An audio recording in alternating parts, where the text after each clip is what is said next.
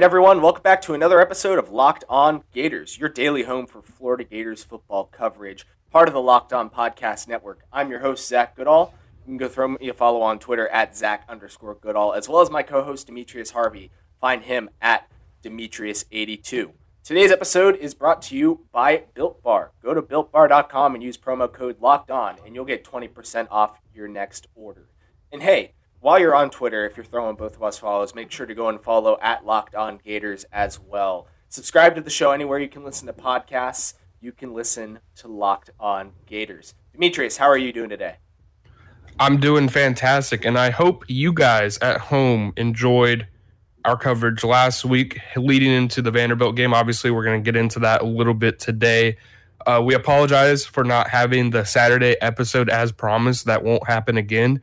We just had scheduling conflicts, and it was a really, really difficult situation for us to be in. But we're back this week, and again, apologize for having this episode out a little bit late. We had a little bit of trouble last night. So it is what it is. I hope that you guys enjoy our podcast this week, and I hope that you guys can go ahead and listen. You can listen back, or you can listen to the next day's podcast. You don't even have to listen to every single podcast. You just listen as you go. But either way, I hope you guys are enjoying our content and hope that we have gotten better as time has gone on. One way or another, we've got you covered on Florida Gators football. Whether you listen every day or one day a week, no matter what, we try to get you the best info that we can and the best info that's out there.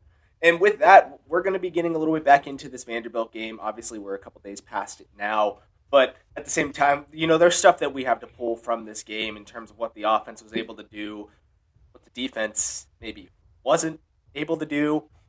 Just all around, we want to pull from this game and see what it means moving forward. Because I was saying a week ago, they came out and scored their season high in points without Kyle Pitts. This team can do anything. It's time to stop questioning them. And here we are. We're right back to it after a performance against Vanderbilt that Dan Mullen said it himself that you can't afford those if you want to be a great team. So we'll talk all about that, as well as at the end of the show, we're going to go a little bit outside of Florida Gators football over to Florida State football. Obviously, they've been in the news quite a bit for the postponement of their game with Clemson amid a huge controversy over a player testing positive for COVID. We're going to update you on the latest that's out there that we know, as well as just offer our analysis as to what's been a whirlwind of news in the ACC just from that game. But we'll start with the Florida Vanderbilt game, Demetrius. Let's start a little bit more positively. Although the offense wasn't perfect, it was like last year where they started slow against Vanderbilt. They did end up putting things together. Kyle Trask in Florida still set records. It's just another week of covering the Florida Gators. They're out here setting records. So what did you see? What did you take away from this game? And maybe if it even is a negative thing, but it's something that you can just be like, hey, you can live with it. You're good. On to the next week. Well, I mean, it's probably because of how high they've set their own expectations, how high that everybody has their expectations for the Florida Gators offense. It just didn't look to be that. It didn't look typical. But when you look at the stats, I mean, 26 of 35, 383, and 3 touchdowns for Kyle Trask. That's a good day. And 4 drops. At least 4 drops. And at least 4 drops. That's a good day for any quarterback on any program in any country, any state, any city, whatever you want to call it, any conference. Because that's an impressive. He also passed, or I think he tied for the FBS lead in touchdowns thrown through 7 games, or at least he might have been second. Either way, it was just an incredible performance still, but just under the expectations of what we thought coming into this Vanderbilt game. I mean, I predicted it 70-7, and that wasn't a joke score. I wasn't just trying to be funny. I legitimately thought that they were going to be able to score the football or score a touchdown 10 times against Vanderbilt, and it was because of how poor, how poorly Vanderbilt has been playing this season. They're a winless team. You sort of expect the Gators, who are going to go to the SEC title game, to become that team where they just roll over these guys. They mow them down, and it's not even close. But that's not exactly what we saw. But again, it's kind of hard to get down in a victory 38-17 against a SEC team. It's really hard to be down on them. So if there's one positive, I will say that they did look consistent after maybe around the first half, first quarter, because it was going into the game, they were tied 10-10 for so long, and then finally Florida was able to score a touchdown to go ahead as they were heading into halftime. I think that's kind of when they started to catch on, and then the second half, obviously, there was no chance for Vandy, really, and I think that they did a great job in that respect. It just seemed as though, to begin the game, they were a little bit sluggish. Dan talked about it. They had a completely different atmosphere. There were only just over 1,000 fans in the stadium. They were playing rock and roll as if it was a concert. It was 11 a.m. where they were at in terms of, or it was 11 a.m. in terms of the time difference. It just didn't seem, a normal game. And maybe that was because of the preparations. Maybe it was because of the sluggish week of practice. It was what it was, but they still got the victory. I think that's the positive that you can take out of it. Well, I think there might be another, and we're going to get into the defense in the next segment for the negatives that we saw. But positively, at moments, they brought in young guys when, Mullen was upset about that, and he said he wants to see guys rolled through on defense a lot more. And we saw when that did start happening, a guy like Tyron Hopper, your hidden gem, comes in and he plays well. There are, some moments as he starts to get more snaps that you want to see cleaned up. That's just going to come with time. And he still came in and he made flashy plays specifically. And we saw after the game, there were some young players that thought that it probably was their time to start getting in because it was relatively a very disappointing showing, even though they only allowed 17 points, 406 yards. But you do have to look and say, we've seen struggles from the linebacker room all season long. And James Houston was out, and Diabate comes in, and he puts up, I think it was a career high in tackles. It wasn't a perfect game from him, and obviously the unit as a whole could have done better, but you can draw a positive from his performance. Hopper, when he steps into the game, you just see a flashy, speedy defender that you would like to put in there on third downs. So there's still some stuff that you can be happy about with the defense, right? There really is. I think that the young players playing more on defense is what's going to get this team going. Obviously, we saw Dexter play a significant number of snaps, and Grantham did talk about earlier in the week that Dexter is going to be playing more snaps, and his snap count has been going up. Now, we did see that his snap count hadn't gone up, but now it actually did. So, he's getting in there more. He had a half a sack, a tackle for loss. I thought that he had an up and down game, especially in the start or near the start of the contest because of Vanderbilt's up-tempo offense, but we'll probably talk about that a little bit more in the next segment. But yeah, the young players, like you said, Tyron Hopper getting in there, it was just an interesting thing to see because they haven't been rolling players through as they should. We haven't seen these defensive players, especially at the linebacker level, able to really get in there when players are struggling. Ventrell Miller went down a couple times. I believe it was a shoulder they were talking about on the broadcast, and he having a replacement for him without James Houston, without a couple other guys, it's kind of difficult. So they were able to get Diabate in there to get some snaps. They were able to get Hopper in there. I think that that's something that they need to key on moving forward, especially even in the secondary. They need to start putting in more freshmen in the secondary. Tre'Vez Johnson, Torrance, they just have to get these guys in there to see what they can do, especially when players are clearly struggling. And we'll talk a lot about that more when we come back from this quick break. What we did see from the defense in a negative perspective and how they can fix these things. We said it all year that they need to, but it's not happened. So you wonder if it's possible at this point, but you got to start somewhere. Do you guys ever feel as though you're always on? Don't you want just a moment to relax and chill? It's been difficult this year, especially with everything going on, social issues, and the expectations to be on 24/7 with families and friends. Sometimes you need a breather, and especially with the Gators this season, it can be stressful. That's why Coors Light is the perfect cold one to open up. Saturdays are a time to chill, watching Florida football and relaxing with Coors Light that's cold lagered, cold filtered, and cold packaged, literally made to chill. I personally love the refreshing taste. It makes me chill out, relax a little bit, and enjoy the day. I know one thing, Coors Light is what I choose when I need to unwind, so when you hit that reset button, reach for the beer that's made to chill. Get Coors Light in a new look delivered straight to your door at get.coorslight.com. Celebrate responsibly with Coors Brewing Company, Golden, Colorado.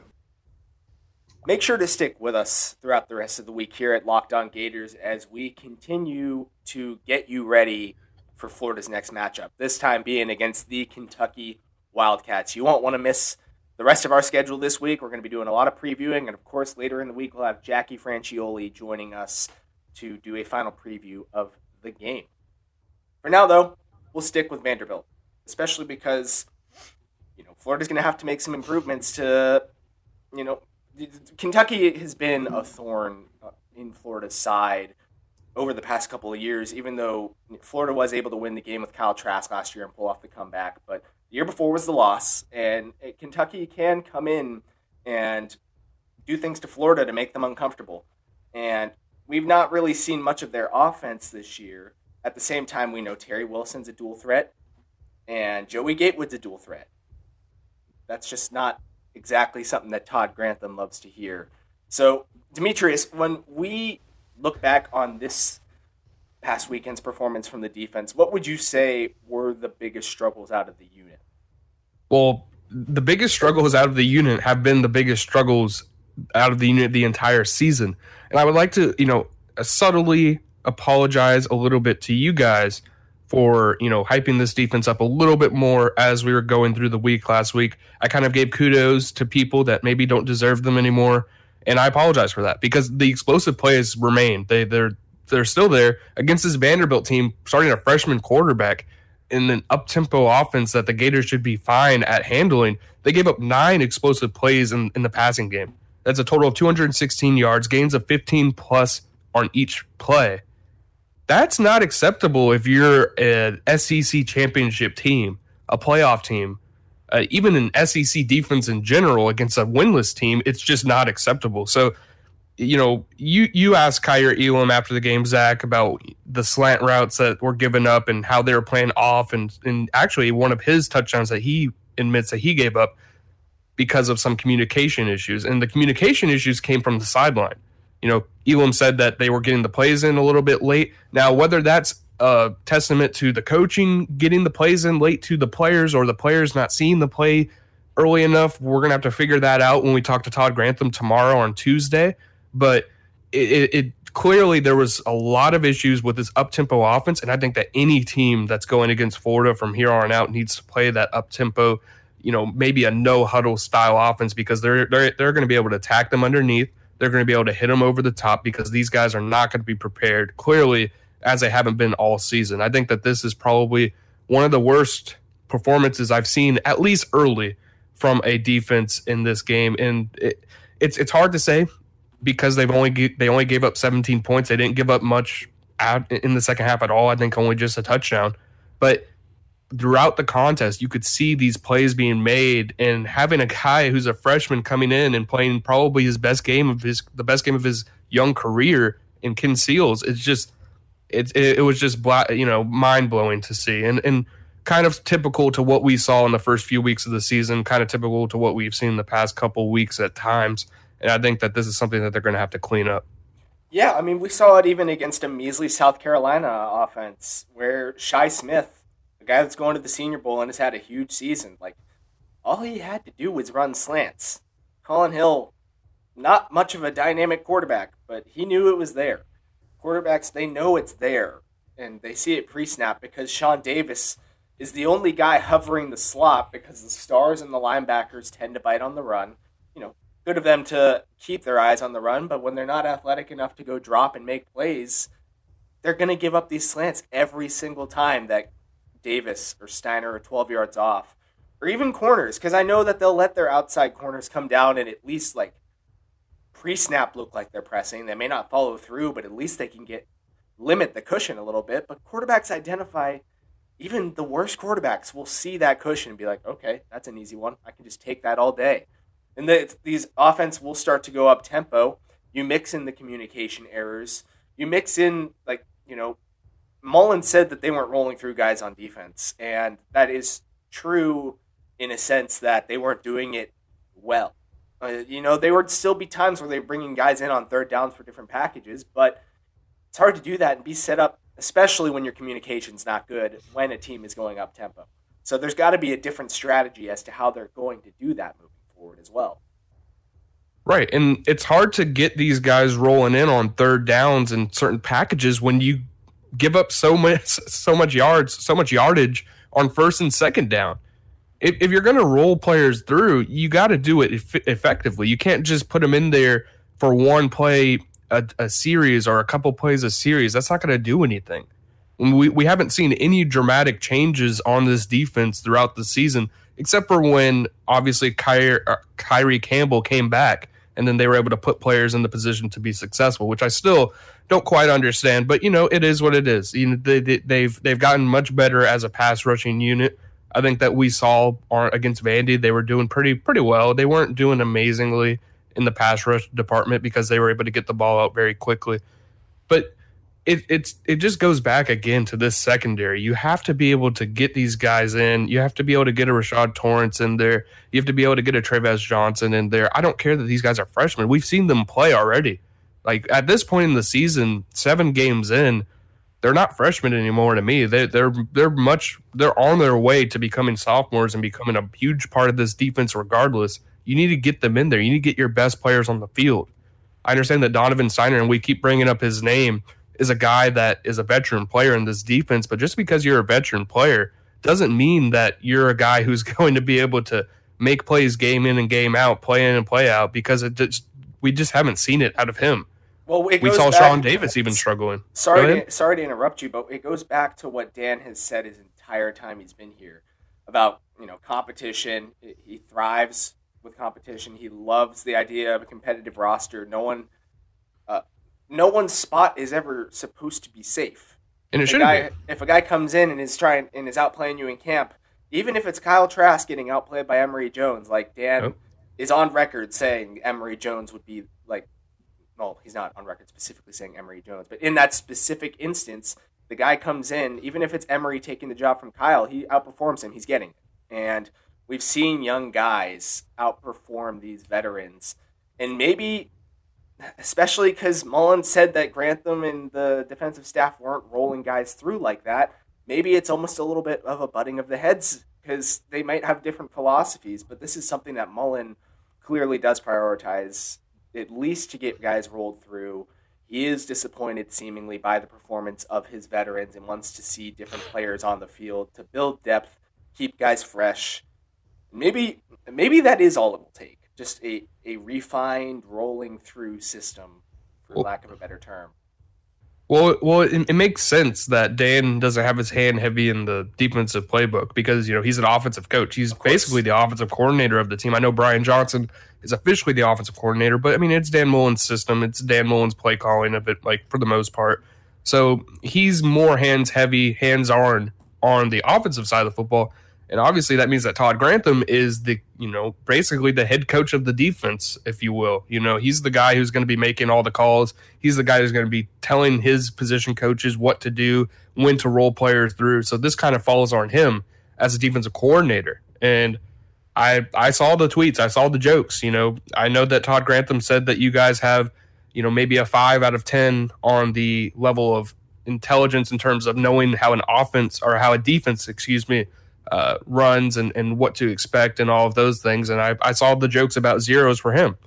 It just goes back to show what kind of system are you running in terms of putting your best players on the field in order to be successful.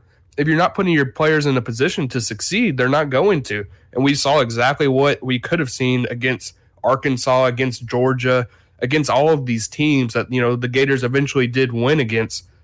What's going on, and why can't you start out faster? Why can't you get these play calls in? You're 7 games into the season. It's just unacceptable. Yeah, I'm completely with you. And maybe I'm being optimistic in thinking that a new rolling through system, or one day maybe Grantham deciding to permanently put the guys that shouldn't be playing on the bench will fix things, but maybe it just won't. I guess they'll be tested when it comes to the SEC championship if it's there. It's going to just depend on the offense matching scores and getting lucky once or twice along the way at this point. That's just what it seems like. When we come back, we're going to be moving forward to Florida State versus Clemson. The whole pandemonium that's going on over there. We've got new comments from Clemson's athletic director. So with that being said, there's a lot to pull from there. You know, I've been trying to get back in the gym recently, but I just couldn't figure out what to do after. Sure, I can just make a protein shake, but that's annoying. It doesn't always taste good and it can be time consuming. That's why I've started to eat Build Bars right after my workout. Not only do they taste amazing, but they are incredibly healthy with 19 grams of protein in the peanut butter flavor. I can't go wrong. Now, I'm not a keto guy myself, but it's a low-calorie, low-sugar profile that makes it easier for any of you out there that are. Right now, you can go to BuildBar.com and use the promo code LOCKEDON, and you'll get 20% off your next order. Use the promo code LOCKEDON for 20% off at BuildBar.com. So, by now, I'm sure everyone's heard Florida State and Clemson were not able to play this weekend, as Clemson, there's a lot of different things to this story. A lot of different reports coming out, but it's as simple as this. Clemson traveled with a player who has COVID. He was on the team plane. He got to Tallahassee on Saturday morning with the team. So, of course, you know, the medical groups for each school couldn't come to an agreement on if it was safe to play. Florida State's never... How could Florida State allow their athletes and coaches, especially when they've dealt with COVID on their own? Mike Norvell specifically has dealt with it. How would they be cool with allowing that game to happen? And sure, maybe they should be flexible in terms of if the game does end up getting played, because Clemson is a potential playoff team. Now, I don't know how much a win over Florida State will help, but just in a year where they want to get their games, and I understand the wanting of playing the game. But then for Dabo Swinney to come out and say that COVID was just an excuse to postpone the game, but he didn't actually view it as a valid reason for it. It's so disappointing to see the leader of college students, like people's children. They're still young. They might be young adults at this point, but they're still children. And like, this is their leader. And their AD, Dan, and sorry, my pronunciation, as people know, isn't the greatest, but Radakovich came out and he said on the radio this morning that Dabo is the player's biggest advocate, and he should be. But his comments, while maybe a little disheartening for some, really were his feelings. You can't let your feelings get the best of you like that. It got the best of Dan Mullen at one point when he talked about packing the swamp after the Texas A&M thing. Those are things he shouldn't have said. But my goodness, Dan was not blatant like this. This is just, in my opinion, purely my opinion, gross. Yeah. No, this is more of the same from Dabo Swinney, who's said on record countless times on just disgusting comments and comments that you wouldn't expect a college football coach to make. Or actually, maybe you would expect a college football coach to make, but that's neither here nor there. You know, his comments recently were just completely garbage, in my opinion. And I'll just say that as my opinion. You know, I don't care. You guys might have a different opinion on what he's talking about, but he said, I'm incredibly disappointed in the decision to not play. We had one guy test positive on Friday, and they canceled the game even though we followed all of our protocols. The standard to cancel a game was not met. A guy testing positive Friday does not cancel a game. I was on every committee meeting since March, and that was never the case. Still fired up, he says, COVID was just an excuse to cancel the game. So essentially, he's saying that this disease and this virus that these kids have been subjected to by playing this football season in which they are not paid should not prevent them from potentially playing and exposing themselves to this virus. If Florida State doesn't feel comfortable, which Florida State has been one of the best schools in the country, best football programs in the country in preventing a spread of COVID, if they don't feel comfortable in playing with a guy who has tested positive, has traveled with the team while testing positive, then that's up to them, and that's up to their medical board. I actually trust their medical board in terms of this, and why wouldn't you? Why wouldn't you take all of the precautions you can to postpone this game? I understand that Clemson, there's some weird record thing where if Clemson doesn't, or if Miami wins out and Clemson doesn't get to play the game against FSU, then I think Miami, just because of the ACC record, they'll go to the championship game instead of Clemson. And all of that's fair. There's a lot of different circumstances football wise as to why the Clemson Tigers would want to play this game. But to act as though, and I've seen this narrative posted several times, and I'm actually getting really frustrated to hear this, to act as though Florida State, who has lost to Georgia Tech, has lost to other teams that are just not on the same level of Clemson, would be afraid to play Clemson, to suggest that that would be the reason why they wanted to delay or forfeit or postpone the game. It's just outright disgusting. And I feel as though Dabo has been spreading into that or putting more credence to that by his comments made yesterday. And I'm 100% confident he's not going to back off of his comments. He says that if FSU wants to play the game, they either need to reimburse Clemson for the trip or come to Clemson. So essentially he's making it almost impossible for this game to be actually played. Now I know that that's not going to ultimately be up to Dabo, but it just goes to show how ridiculous that this can be when a coach comes out and just suggests that, we had a guy playing or tested positive on Friday, but guess what? We can still play because, he had these symptoms or didn't have these symptoms on this day, and we followed all of our protocols. If Florida State's health officials say that they don't want to play this game or shouldn't play this game, then that should just be that. Everybody should go home understanding that this is an incredibly difficult situation in a situation that they signed up for. Yeah, this is called football during a pandemic. People wanted this. Live with the consequences. Like this is not the end of the world. The end of the world will be when the wrong player who isn't totally healthy gets it and there's a legitimate issue. Now, we don't hear about that, and maybe nothing's happening, and maybe that's great. But we've seen schools stay so private, that lack of transparency. They just release testing numbers, but you don't even get a real feel exactly for what the amount of positives are at a given time. They stack the data. And now, granted, this isn't every school. This is what we're used to covering, but this is something that we do see across college football. There's just not much transparency. So maybe we will never know that kids have been hospitalized. Right. There's a very good chance that is happening and just not getting out there because of the privacy of the students. And and that's just what makes this so much more gross at this point, is that Dabo turns it into like you said, Florida State's scared to play us and they should be giving us money because they've effed us over. Sorry for going to that length, but that's all Dabo cares about. He doesn't care about did he say anything about the health of this particular student athlete? Not that I saw, but I would have to go through the entire transcript. But just not to cut you off, but because we were talking about players who have potentially been hospitalized, obviously we haven't seen it much on the college level, and we probably won't because of the privacy of the kids. But we've seen the reports come out. I covered the Jacksonville Jaguars. Ryquell Armstead has not played or practiced or done anything this entire season because, he was on the COVID list twice. He actually came off of it at one point during the offseason and then went back on. It's been reported that he's been hospitalized. He's been hospitalized and he can't – I don't know if he's still in the hospital. I don't think he is. But just in terms of the level of effect that this had on a player in the NFL, at the NFL level, he's a young guy. He's only his second year into the NFL, and he was hospitalized and has not been able to play and probably indefinitely won't play this season anymore.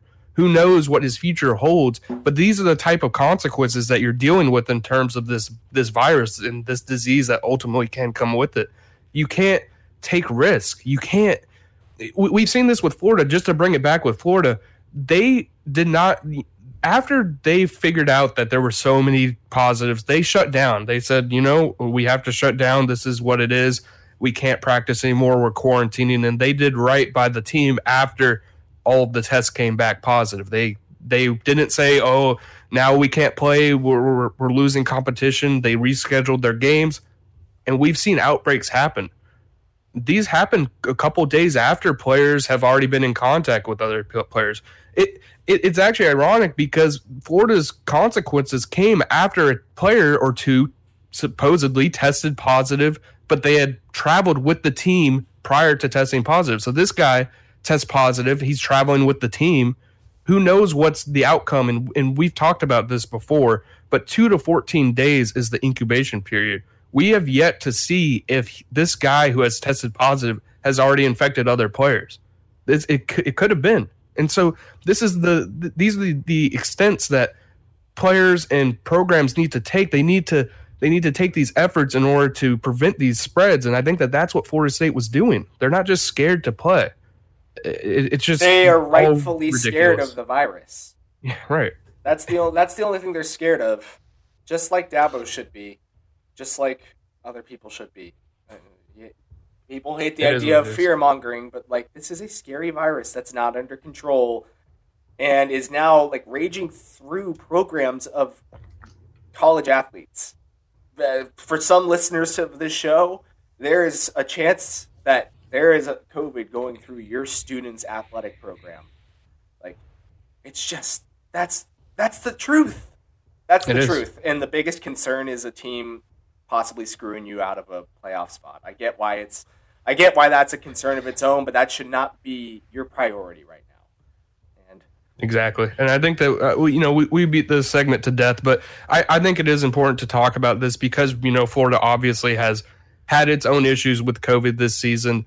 Just to see the difference in response from a Dabo Swinney and a Dan Mullen. I will give kudos to Dan Mullen in this situation. And like Zach said, Dan would never go to these lengths and talk this way in terms of the virus. I think that he does take it very seriously once it actually occurs.